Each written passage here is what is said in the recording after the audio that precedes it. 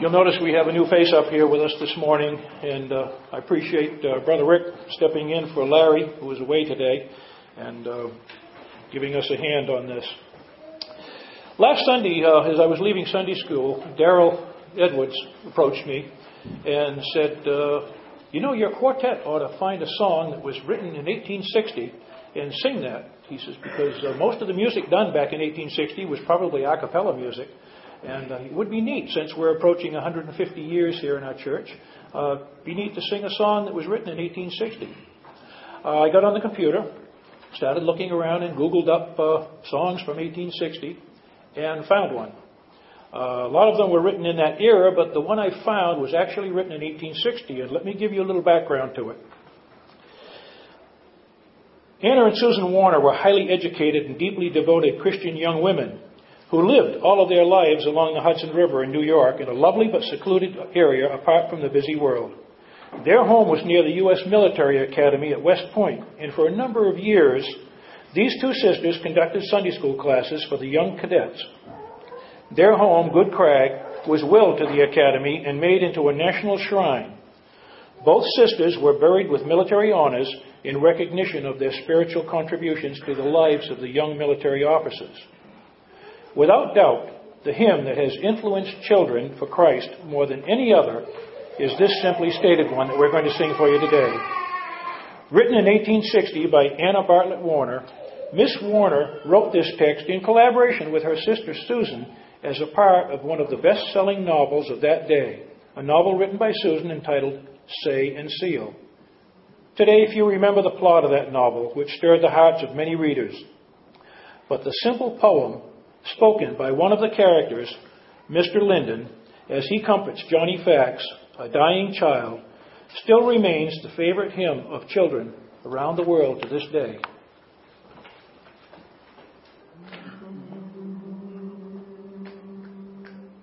Jesus loves me, this I know, for the Bible tells me so. Little ones to Him belong. They are weak, but He is strong. Yes, Jesus loves me. Yes, Jesus loves me. Yes, Jesus loves me. The Bible tells me so.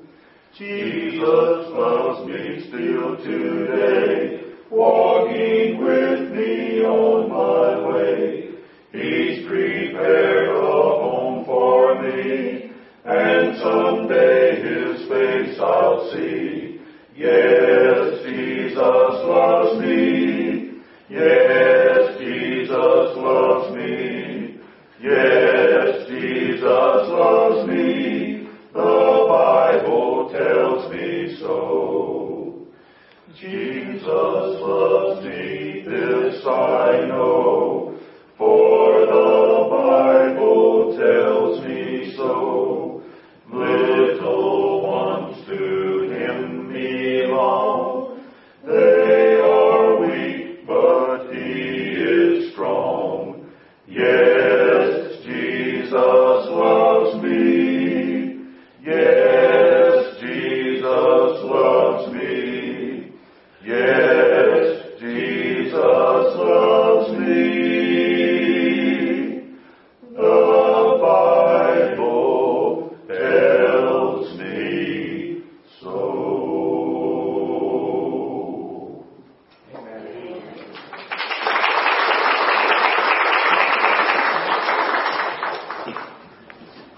Prayer and fasting.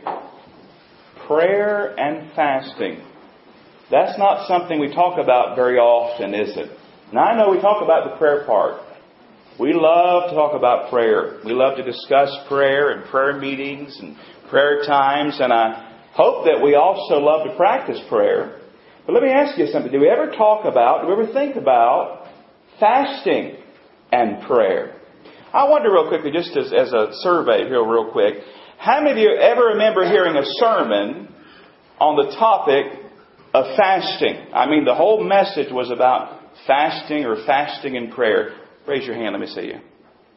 Okay, 1, 2, 3, 4. If I didn't miss anybody.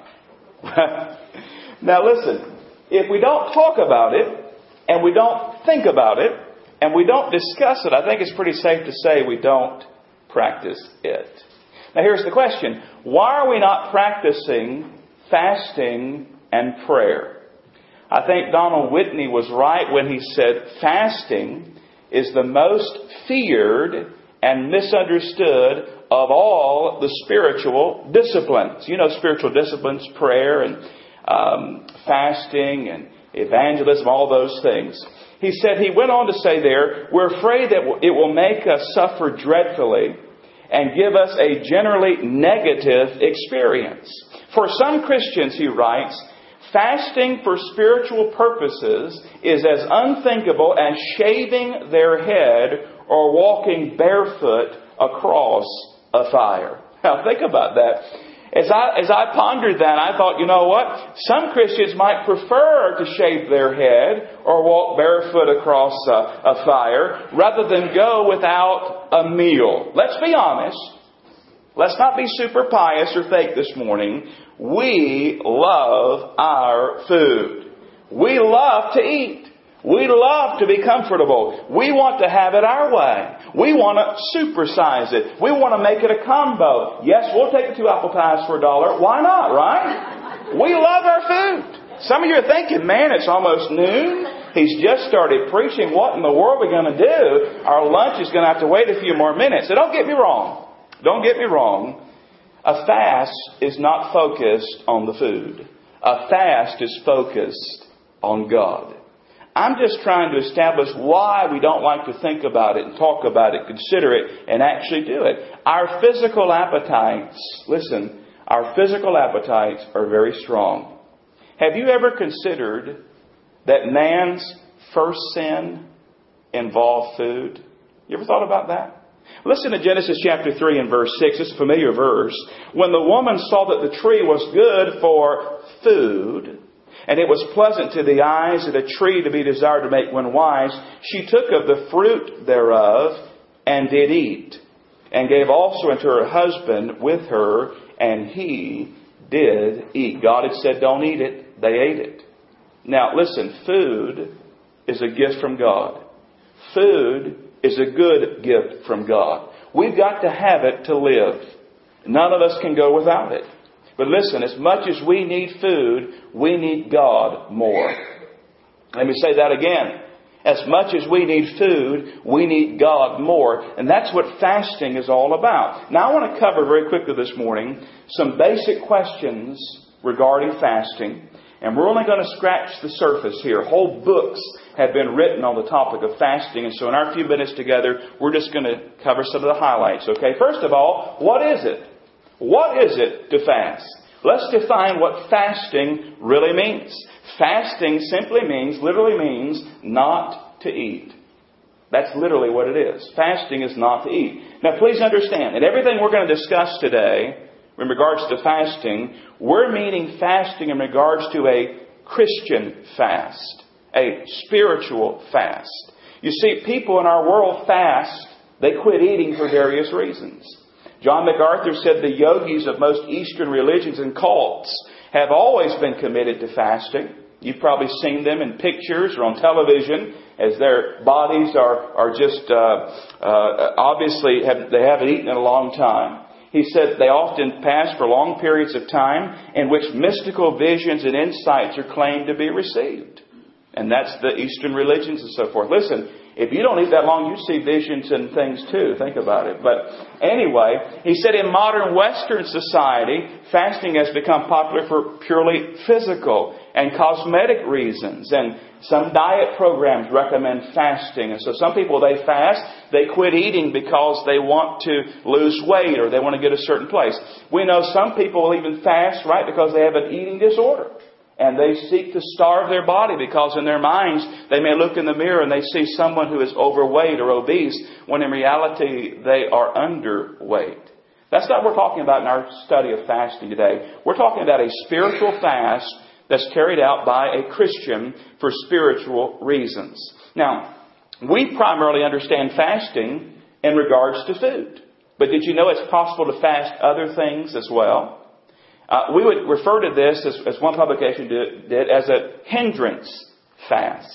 You say, well, preacher, what's a hindrance fast? Well, it's based on Hebrews 12, 1 and 2. Do you remember those verses in Hebrews 12, 1 and 2? Wherefore, seeing we are also compassed about with so great a cloud of witnesses, let us lay aside every weight and sin which doth so easily beset us, and let us run with patience the race that is set before us, looking unto Jesus, the author and finisher of our faith, who for the joy that was set before Him endured the cross, despising the shame, and is set down at the right hand of the throne of God. And so, in other words, they set aside those weights, those hindrances in their lives.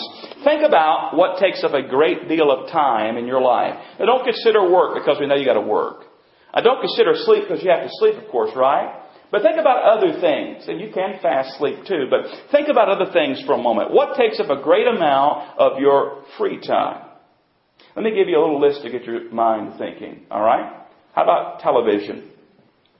How about video games? How about watching sports? How about playing sports? How about reading the newspaper or newspapers? How about Facebook? Shopping? Golf? Cooking? Email? Movies, leisure reading, working out, yard work, hobbies, talking on the phone, texting on the phone, playing on the phone, listening to music, your MP3 player, your iPod, all those things, on and on and on. For some it may be different hobbies or different things you do. What is it that you spend a great amount of time on? Not necessarily bad things. Many of those things can be good things and ought to be good things, but there are things that take up a great amount of your week. You can set aside one or two of those things in a hindrance fast. Say, you know what? I'm going to take the time that I'm giving usually to that, and I'm going to spend that time seeking God. So we have fasting of food, which is the primary meaning. We have fasting of other things. But knowing all this, let me give you a working definition now of fasting. And I think old John R. Rice had one of the best ones I read, okay? Here's what he said. The spirit of fasting simply means that one for the time being, is willing to abstain from otherwise normal and proper duties or pleasures, that he may give himself wholly to the business of prayer. That's a lot to take in. Let me give it to you again. The spirit of fasting simply means that one, for the time being, is willing to abstain, to do away with, to set aside otherwise normal, proper duties or pleasures, that he may spend that time in prayer. And if you want the simplified definition, he says it means this. Fasting means putting God first. Fasting means putting God first. Fasting means literally not to eat. The spirit of fasting, setting aside otherwise normal and proper pleasures and duties in order to pray. Fasting means putting God first. We know that now. So here's the next question. Why should we do it? I mean, other people can do it, but why should I do it, preacher? I'm not interested in this. Listen, let's look at the scriptures together, okay? First of all, we should fast because of our example. Go to the Gospel of Matthew. We'll be there in several verses there. Matthew chapter 4. Our example, our supreme example is who? The Lord Jesus Christ. Now listen, look at Matthew chapter 4, and I want you to look there beginning at verse number 1. It says in Matthew 4, verse 1, Then was Jesus led up of the Spirit, that's the Holy Spirit, into the wilderness to be tempted of the devil. Verse 2 says, And when he had fasted 40 days and 40 nights, he was an afterward of hunger. Now here's Jesus, God in the flesh, perfect God, perfect man. Deity, humanity joined together. He knew what it was to get hungry and thirsty and tired and sleepy. But he was led of the Spirit to the wilderness, and he fasted 40 days and 40 nights. So if you think that fasting is only for weirdos and wackos, consider this. Jesus Christ fasted. And he publicly, scripturally, we find him fasting there in the desert.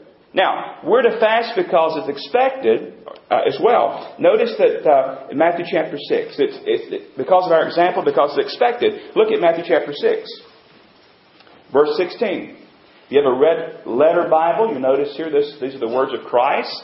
Matthew chapter 6, verse 16. Moreover, look at verse 16, chapter 6 of Matthew. Moreover, when you fast, be not as the hypocrites of a sad countenance, for they disfigure their faces, that they may appear unto men to fast. Verily, I say unto you, they have their reward. But thou, when thou fastest, anoint thine head, wash thy face, that thou appear not unto men to fast, but unto thy Father which is in secret. And thy Father which seeth in secret shall reward thee openly. And notice it says there, when you fast. When you fast. Now back up to verse 2. I want to show you something in that same passage. Matthew 6:2. Therefore, when thou doest thine alms, when you do your alms, when you give those gifts, look at verse number 3. When thou doest alms. Look at verse 5. And when thou prayest. Look at verse 6. When thou prayest. Are you getting the idea here? In Matthew chapter 6, here's the idea. When you give, when you pray, when you fast. Does God want you to give? Yes. Believer, He does. Does God want you to pray? Yes. Now here's the tough one. Does God want you to fast? When you fast. Listen, look at something else interesting in Matthew chapter 9. Matthew chapter 9, find verses 14 and 15. Here's an interesting thing. The Pharisees are coming to Jesus to question Him. Look at Matthew 9:14. Then came to Him the disciples of John, saying, Why do we and the Pharisees fast oft, but thy disciples fast not? So look who this is. This is the disciples of John coming, saying, Listen, we fast, and even the Pharisees fast. Why don't your disciples fast? Now look at what Jesus said to them in verse 15. Jesus said unto them, Can the children of the bride chamber mourn as long as the bridegroom is with them? Who's the bridegroom? The Lord Jesus, right? But the days will come, watch this, when the bridegroom shall be taken from them, and then shall they do what? They shall fast. They shall fast. There are so many reasons, beloved, why we should fast. We don't have time to delve into them all. Let me give you a summary from Donald Whitney's book, Spiritual Disciplines for Christian Living. It's a great book. I'd encourage you to get them. Here's some of the reasons we should fast as believers. You ready? To strengthen prayer. To seek God's guidance. To express grief. To seek deliverance or protection. To express repentance and a returning to God. To humble ourselves before God. To express concern for the work of God. To minister to the needs of others. To overcome temptation and to dedicate ourselves to God. To express love and worship for God. And on are the reasons why we should fast. The examples in Scripture of men and women who fasted, go back and read the Word of God. There are so many reasons why we should fast. But be sure to get this. You must have a reason for your fast. You must have a reason. In other words, you're not just fasting to fast. You have a purpose behind that fasting. Last Sunday I asked you to pray and seek God's face as to what He'd have you to do when it comes to fasting. Fasting, listen, is voluntary. It's voluntary. The believer voluntarily fasts as God directs him. It should be directed by the Holy Spirit in that believer's life. We want every believer at Red Hill Baptist Church to follow the Lord's leading as to whether He wants you to fast. Listen, don't fast this week because the preacher wants you to. Don't fast because somebody else wants you to. We want you to fast if God leads you to fast. Now, some may be led to fast a day. Give up their meals for a day. Others may do 2 days or 3 days of fasting. Some may be led, to fast the week. That's between you and the Lord. Others may be led to fast their food and meals. Maybe 1 meal, maybe 2 meals, maybe all their meals. Others might be led to do a hindrance fast. Maybe some can't physically fast because of a physical ailment or something. And God would say, listen, I want you to give up reading the newspaper this week. I want you to give up whatever it is that's between you and God. But notice what it says in Matthew 6. You got to get this down. Matthew chapter 6. When you're fasting, notice what it says. Beginning at verse 16. Moreover, when you fast, be not as the hypocrites of a sad countenance. What do, preacher? They disfigure their faces, that they may appear unto men to fast. Listen, they're the ones that say, how you doing? Oh, I'm doing well. I'm hungry, but I'm doing well. What's going on? I'm fasting. Yeah. I'm very spiritual and I'm fasting. Man, let's read on that verse. Verily, I say unto you, they have their reward. Verse 17, but thou, when thou fastest, anoint thine head, wash thy face, that thou appear not unto men to fast, but unto thy Father which is in secret, and thy Father which seeth in secret shall reward thee openly. Now, does that mean that you've got to hide the fact that you're fasting from your family and those who live in your house? No, that's ridiculous. Your family's obviously going to know you're fasting, but the idea is this: you're not fasting to be a show-off or to appear to be super spiritual or to get a reward and approval from man.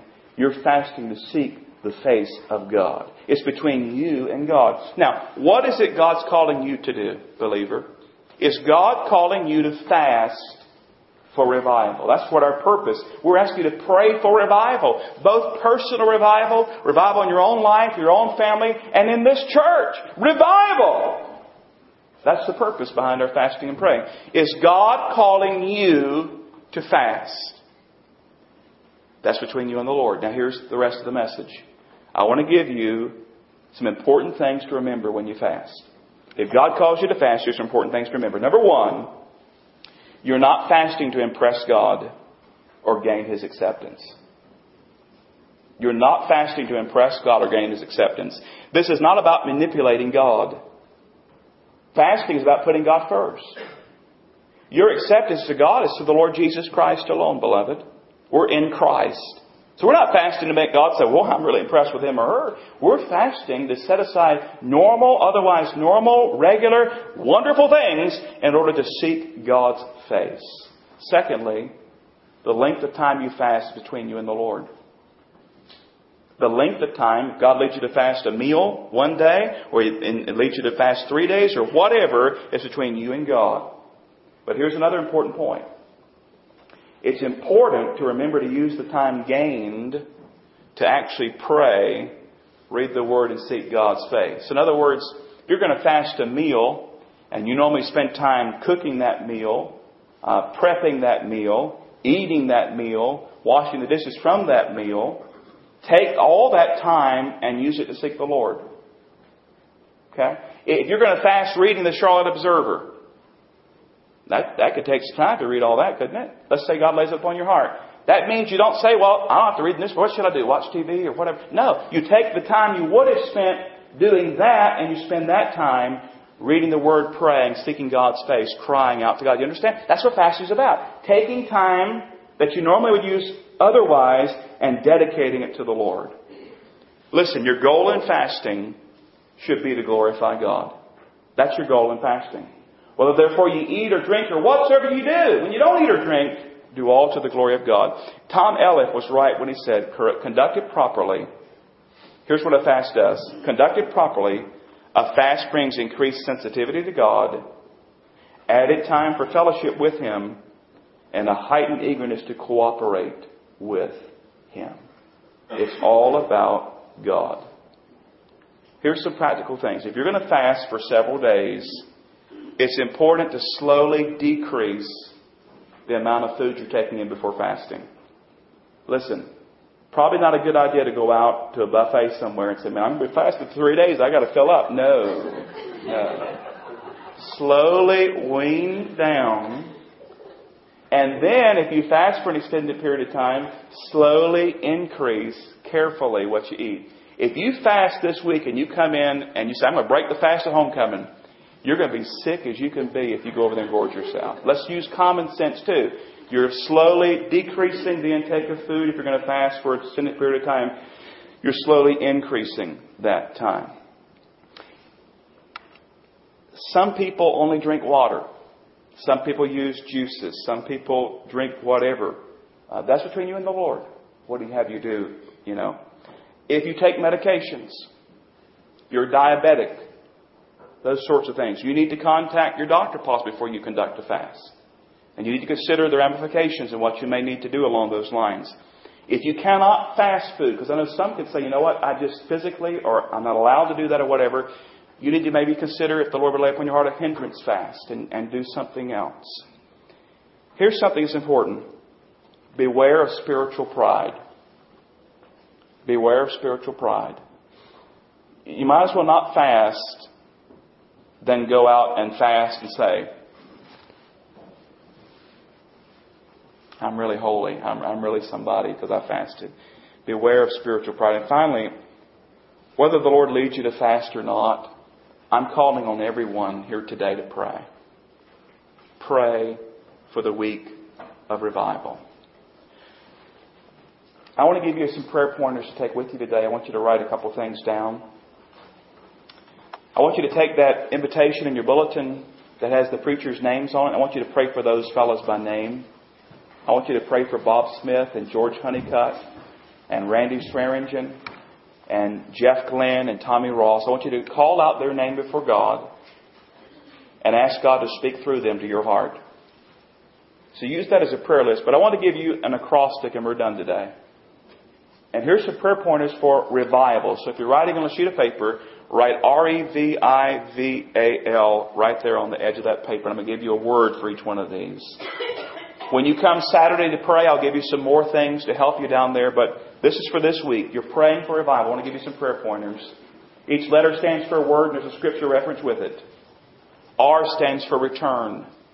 Return, Acts 3:19. You can look these verses up later.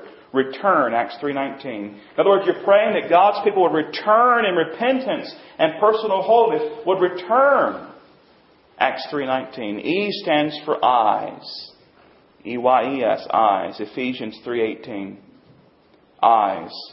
You're praying that the eyes of God's people, the eyes of their hearts to be enlightened to the truth of God's Word, to God's calling in their lives, to be opened and ready and receptive when they come to hear the Word preached. Eyes. V stands for vision.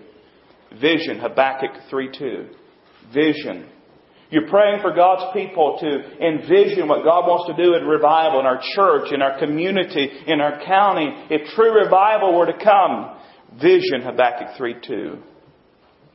That first eye, that I stands for involvement. Involvement. Matthew 9:37 and 38. Involvement. You're praying that God's people will be obedient and pray for these harvest fields that are white in the harvest. Involvement. That's Matthew 9:37 and 38. V, the second V stands for victory. John 17:15. Pray for believers to be protected from the evil one and temptation, have victory in their lives. John 17:15. This is put out by our Baptist State Convention, what I'm sharing here with you, this revival acrostic. A, acknowledgement. Acknowledgement. 2 Chronicles 7:14.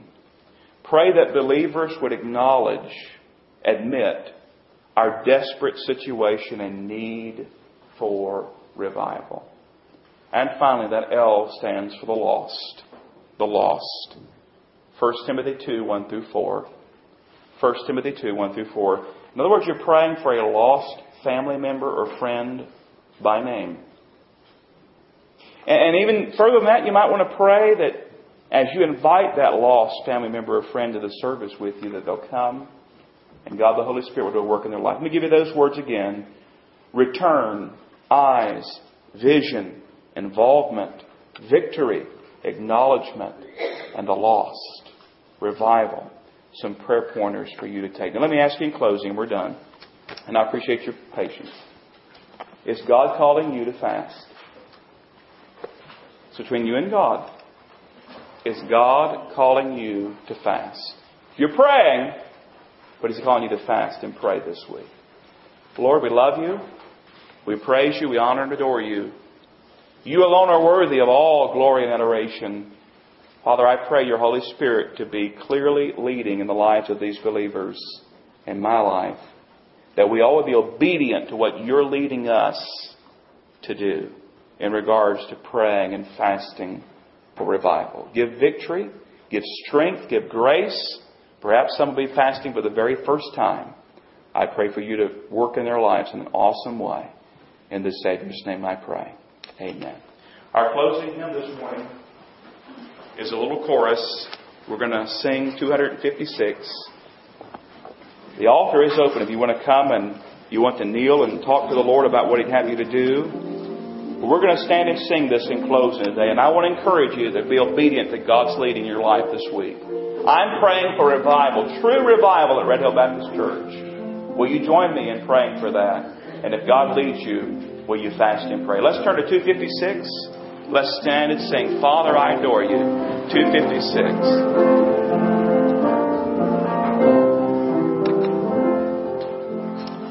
Father, I adore you. Lay my life before you. How I love you. Jesus, I adore you. Lay my life before you. How I love you. Spirit, I adore you. Lay my life before you. How I love you. God bless you, deacons. I have about 3 minutes of your time after the service. I appreciate it.